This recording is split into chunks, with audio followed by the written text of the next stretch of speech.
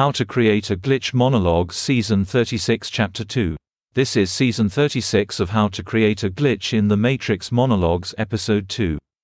In this episode, we will be discussing further the nature of reactive thoughts.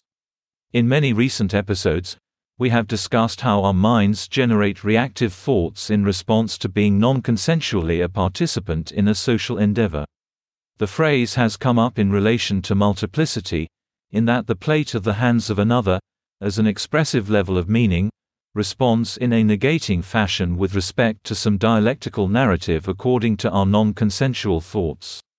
It has also come up in relation to non-consensual participation in a social exchange. In that, reactive thoughts are the product of that non-consensual participation. Reactive thoughts most frequently are the result of tonic-dominant bonding, in the sense that the reactive thoughts of the dominant will balance themselves emotionally by meeting the expectations of the tonic. To put it another way, when the tonic and dominant bond, the tonic finds their self-consciousness alleviated, the emotional steady state of the tonic is assured by the dominant exhibiting postural releases, mirroring and meeting the expectations of the tonic. But the dominant must likewise find some way to balance themselves emotionally. This occurs by the pairing of the verbalizations of the dominant to the expectations of the tonic.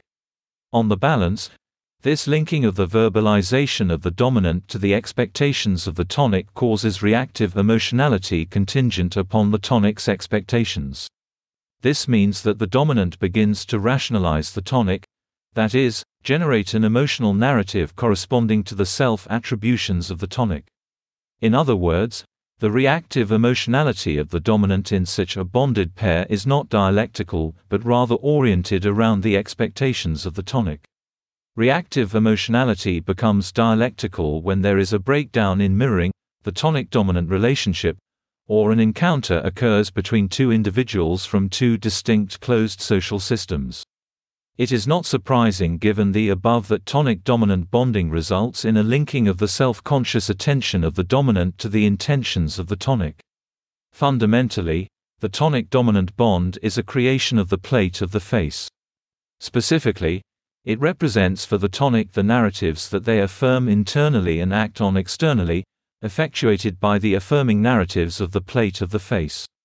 Thus, what we are really talking about when we speak about the tonic-dominant relationship is a linking of the plate of the face of the dominant to the tonic. But tonic-dominant bonding need not be restricted to the plate of the face. It may occur relative to the plate of posture, voice, hands or spatial location as well. All that is required is the self-consciousness of the dominant, and the emotional stable state of the tonic. That's the end of the podcast for today. If you enjoyed it, please like, comment and subscribe.